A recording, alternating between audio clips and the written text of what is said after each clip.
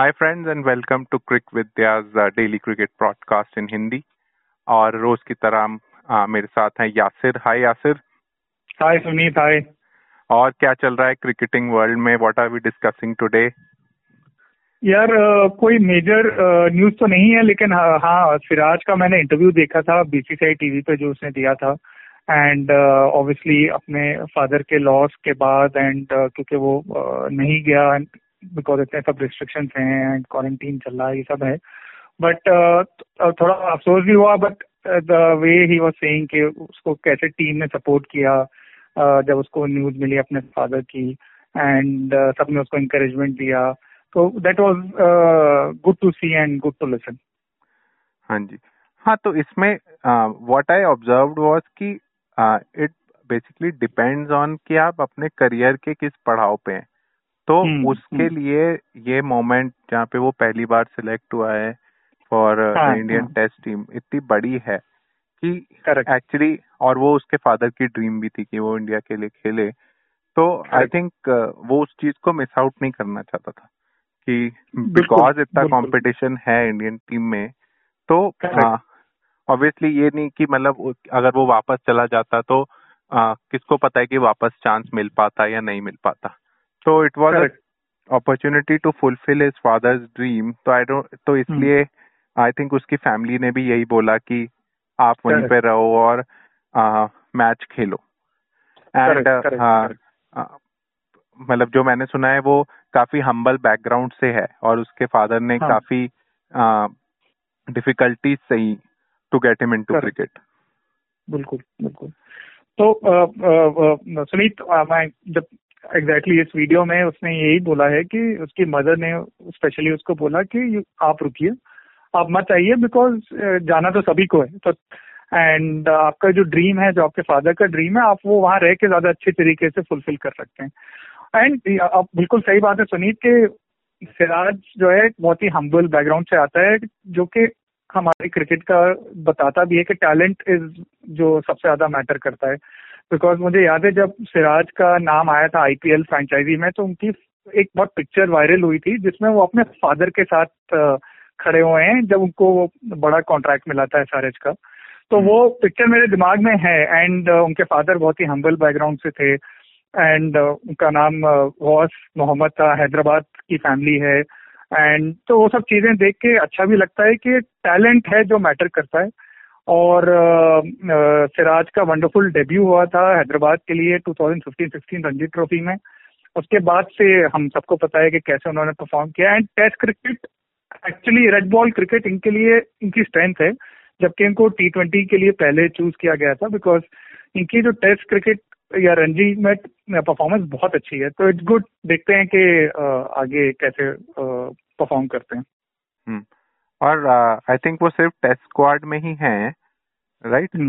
तो करेक्ट। तो अभी मैच खेलने में तो उनके पास काफी टाइम है, तो वहाँ पे ही will get time to accustom to the pitches और वो सब।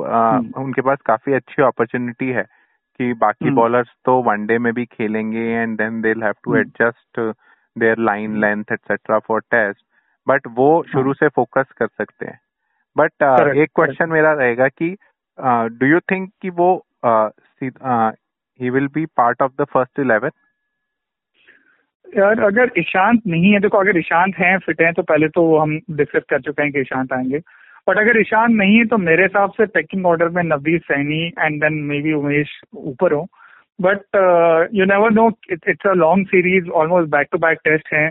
तो बाय द टाइम थर्ड या फोर्थ टेस्ट आए, गाबा की विकेट है, जैसे इंडिया ने लास्ट टाइम एक टेस्ट मैच में पर्थ वाले में 4 पेसर्स के साथ खेला था, तो कुछ कह नहीं सकते कि फाइनली अपॉर्चुनिटी मिलेगी या नहीं मिलेगी। एंड आई होप कि अगर उन्हें मिले, जब भी मिले, तो वो अच्छा परफॉर्म करें, क्योंकि उनमें वो सारे एबिलिटीज हैं कि अच्छे टेस्ट बॉलर बनने के लिए। हाँ, एंड आई होप वो मेंटल स्ट्रेंथ उनमें बनी रहे कि वो हाईएस्ट लेवल पे परफॉर्म कर पाए, बिकॉज ये वाला प्रेशर भी रहेगा कि his father has passed away, और फिर ऑब्वियसली इंडिया के लिए खेलने का जो अपना प्रेशर है। So I hope he's able to perform well, because a lot of people actually think कि वो जो इंडियन पेस बॉलर्स हैं उनमें से कईयों से ज्यादा अच्छे हैं इन रेड बॉल. सो तो a player like Mohammed Shami या नवदीप सैनी से भी कई लोग उनको ऊपर मानते हैं इन रेड बॉल क्रिकेट. तो उस सेंस में आई थिंक एक आध अपॉर्चुनिटी तो मिलनी चाहिए, बिकॉज आपने जैसे कहा लॉन्ग सीरीज है एंड बाकी ईशान को छोड़ के बाकी सारे बॉलर्स T20 और ODI में भी हैं. तो करेक्ट. तो वो वाला भी एक वो रहेगा कि मे बी वहाँ पे कोई निगल आ जाती है किसी को, तो मे बी उससे उनको अपॉर्चुनिटी मिल जाए. हाँ, और अभी रवि शास्त्री ने बोला था ना कि हमारे पास 5 हैं बॉलिंग यूनिट में, तो 5 में उन्होंने सिराज का भी नाम लिया था, विच इटसेल्फ इज अ बहुत बड़ा इंकरेजमेंट है किसी बॉलर के लिए. और सिराज ने एक्चुअली विराट कोहली को भी काफी प्रेज किया है, बिकॉज कि विराट कोहली ने उनको इस पूरे पीरियड में काफी सपोर्ट किया, और उन्होंने भी सेम बात बोली कि आप अपने फादर की ड्रीम को पूरा करने के लिए पूरी मेहनत करो. एंड विराट कोहली से अच्छा ये वाली चीज कौन समझता होगा, बिकॉज हम सब जानते हैं कि विराट कोहली की अपने अर्ली करियर में, डोमेस्टिक करियर में कैसे वो अपने फादर की डेथ के बाद इमीडिएटली आ गए थे खेलने के लिए. तो आई थिंक बहुत स्ट्रॉन्ग वर्ड्स होंगे और स्ट्रॉन्ग वर्ड ऑफ इंकरेजमेंट होगा.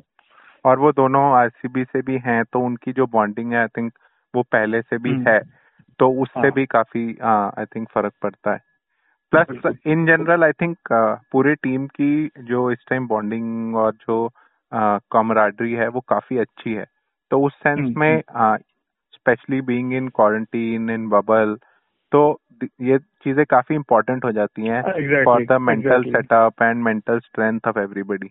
एग्जैक्टली बिल्कुल. बिकॉज टीम जो है ना वो more of a, specially quarantine में मोर लाइक अ फैमिली ही है, मतलब that is the first family. तो अगर वहां पे इक्वेशन अच्छी नहीं होगी तो बहुत प्रॉब्लम हो सकती है for the player, for the team as well.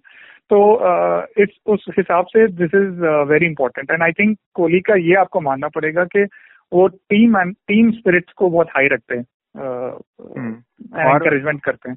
और स्पेशली फास्ट बॉलर्स के बीच में मैंने कई पुराने इंटरव्यूज भी सुने हैं जहाँ पे वो एक दूसरे को काफी एनकरेज करते रहते हैं इवन ऑन फील्ड, कि तुम स्लो डाल रहे हो, या मजाक करते रहते हैं ताकि सब अपना बेस्ट दे पाए. तो फास्ट बॉलर्स में वो वाली चीज नहीं है कि ये विकेट क्यों ले गया, मुझे विकेट लेनी थी. वो काफी अच्छा रिलेशनशिप है, एंड अगर सिराज उस ग्रुप का पार्ट बन जाते हैं तो आई थिंक उसका काफी बेनिफिट उनको भी मिलेगा और इंडिया को भी मिलेगा. बिल्कुल. और आई थिंक अगर आप मेरे से पूछोगे कि तो मैंने आज एक और विराट कोहली पे भी हर्षा भोगले ने क्रिकबज़ पे निकाला वीडियो, उसके बारे में भी उसको सुना. तो आई डोंट नो, मतलब ही सेड की काफी कंट्रोवर्सी हो रही है रिगार्डिंग कि कोहली को वापस नहीं जाना चाहिए था. And I agree with what he said कि मतलब टूर तो ये उनका चौथा टूर है ऑस्ट्रेलिया का, और आई थिंक जो बच्चा है वो तो 1 या 2 ही होने हैं.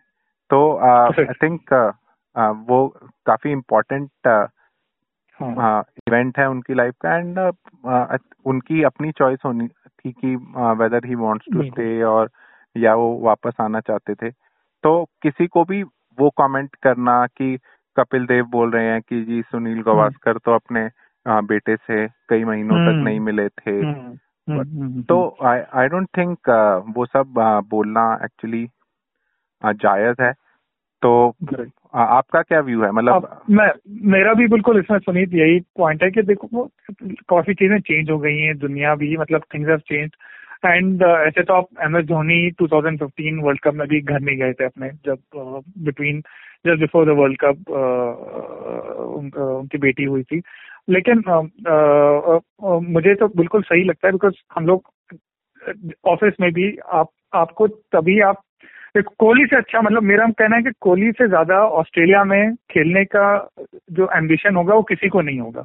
बट उन्होंने तब भी एक पर्सनल लेवल पे अपनी फैमिली के लिए एक बड़ा स्टेप लिया है, एंड ये बिल्कुल सही स्टेप है, because ultimately family is very important आपको प्रोफेशनल सक्सेस के लिए भी. तो मेरे हिसाब से तो इसमें कोई कंट्रोवर्सी होनी नहीं चाहिए. ये BCCI का भी बहुत ही मैच्योर डिसीजन है कि उनको उन्होंने अलाउ किया हुआ है कि वो जाएं. to go back to his family. और क्रिकेट तो 5-6 साल ही खेलना है, उसके बाद रहना तो फैमिली के साथ ही है ना। तो obviously तो ये एक्चुअली उसको आगे के साल को भी तो देखना है ना कि उसके बाद मुझे रहना है। तो हाँ, वो मैच्योर कॉल ले रहे हैं। हाँ, लॉन्ग टर्म कॉल है, लॉन्ग टर्म कॉल है ये, कि कोई बाद में ये ना बोल पाए, ना बच्चा ना बीवी, कि तुम तो थे ही नहीं जब मैं पैदा हुआ। I agree. I think हम सबके पर्सनल एक्सपीरियंसेस से ये हम डिराइव कर सकते हैं। और क्या है कि मतलब जो वैल्यूज और जो वो सब चीजें हैं ना, कि आप अपनी फैमिली को कैसे देखते थे, वो काफी शिफ्ट भी हो गया है with generation. Now people are a lot मतलब closer to family in terms of कि बिकॉज सोशल मीडिया है तो सब लोग अपनी फैमिली से बहुत ज्यादा कनेक्टेड हैं। और प्लस कोहली तो वैसे ही मतलब काफी पैशनेट और काफी इमोशनल और सब कुछ, मतलब वो बिल्कुल एक्सट्रीम पे ही रहते हैं ऑलमोस्ट हर चीज में। तो उस सेंस में ही हैज ऑलरेडी शोन कि उनके लिए फैमिली इम्पोर्टेंट है, एंड उसी को फिर से दर्शा रहे हैं वो इस डिसीजन से। एक चीज मुझे बहुत अच्छी क्लियर लगी कि कम्युनिकेशन बिल्कुल क्लियर था। ये नहीं था कि सीरीज शुरू हो रही है, अब किसी को क्लियर नहीं है वो कब जा रहे हैं, कौन से टेस्ट में अवेलेबल होंगे नहीं होंगे, जो भी है बहुत क्लियर है। फर्स्ट टेस्ट मैच खेलेंगे, उसके बाद वो नहीं है अवेलेबल। तो वो सारी टीम मैनेजमेंट, जो भी बैट्समैन को आना है उनकी जहाँ पे, वो सब फिर मेंटली प्रिपेयर हो जाते हैं। It is not a surprise सबके लिए। And I will not be surprised कि बिकॉज वो जा रहे हैं तो वो जितना टूर खेल रहे हैं उसमें डबल फायर्ड अप होंगे, पूरी इंटेंसिटी से खेलेंगे। यस, बट एक मेरा इंटरेस्टिंग थॉट है, जब हम लोग प्रीव्यू करेंगे तब देखेंगे, डिस्कस करेंगे और डिटेल में कि क्या है। बट यू आर राइट कि कोहली विल गिव हिज 120% जो वो हमेशा देते हैं, बट और ज्यादा इंटेंसिटी से आएगा। हाँ, तो उनका आई थिंक ये एम होगा कि मैं दोनों T20 और ODI सीरीज जीत जाऊं और पहला टेस्ट भी जीत जाऊं और फिर चले जाऊं। हाँ, बिल्कुल। तो वो वो he would like to go जब वो टीम को अच्छी पोजीशन में छोड़ के जाएं rather than on a weak position। So hopefully यही हो। हम तो इंडियन फैंस यही चाहेंगे कि पहली 2 सीरीज जीत जाएं और पहला टेस्ट भी जीत जाएं। उसके बाद आई थिंक, क्योंकि पहला टेस्ट बहुत क्रूशियल होने वाला है, डे एंड नाइट है, इंडिया को इतनी प्रैक्टिस नहीं है, तो हमने पहले भी डिस्कस किया है, तो कोहली का प्रेजेंस बहुत बहुत क्रिटिकल है उसमें। And if I remember correctly, थोड़ा इंडिया में जब न्यूजीलैंड गई थी तब भी यही हुआ था कि इंडिया पहले 2 लेग जीत गई थी और तीसरा लेग पूरी बुरी तरह से हार गई थी। मतलब T20 जीती थी और वनडे हार गई थी। वनडे टेस्ट तो हारी थी, वनडे भी थोड़ा हार गई थी, बट हाँ T20 स्वीप किया था इंडिया ने। हाँ, और फिर बाद में काफी बुरी तरह से हारी थी। सो लेट्स होप कि हाँ मतलब वो चीज रिपीट ना हो। These pitches are not similar to New Zealand, तो आई थिंक यहाँ पे बैट्समैन उतना स्ट्रगल नहीं करते बिकॉज स्विंग विंग ज्यादा नहीं होता। तो and we have quality batsman, तो उस सेंस में एज हमने पुराने पॉडकास्ट में भी डिस्कस किया कि we just the remaining batsman plus the additional batsman, उनको बस स्टेप अप करना है। एंड बॉलर्स तो हमारे पास प्रॉपर स्ट्रेंथ है, तो we can still back ourselves to win the series. ठीक है, चलिए यासिर, गुड डिस्कशन। एंड कल फिर आते हैं कुछ नया टॉपिक लेके और अपने लिसनर्स के लिए। Done Suneet, see you, bye bye everyone. Bye.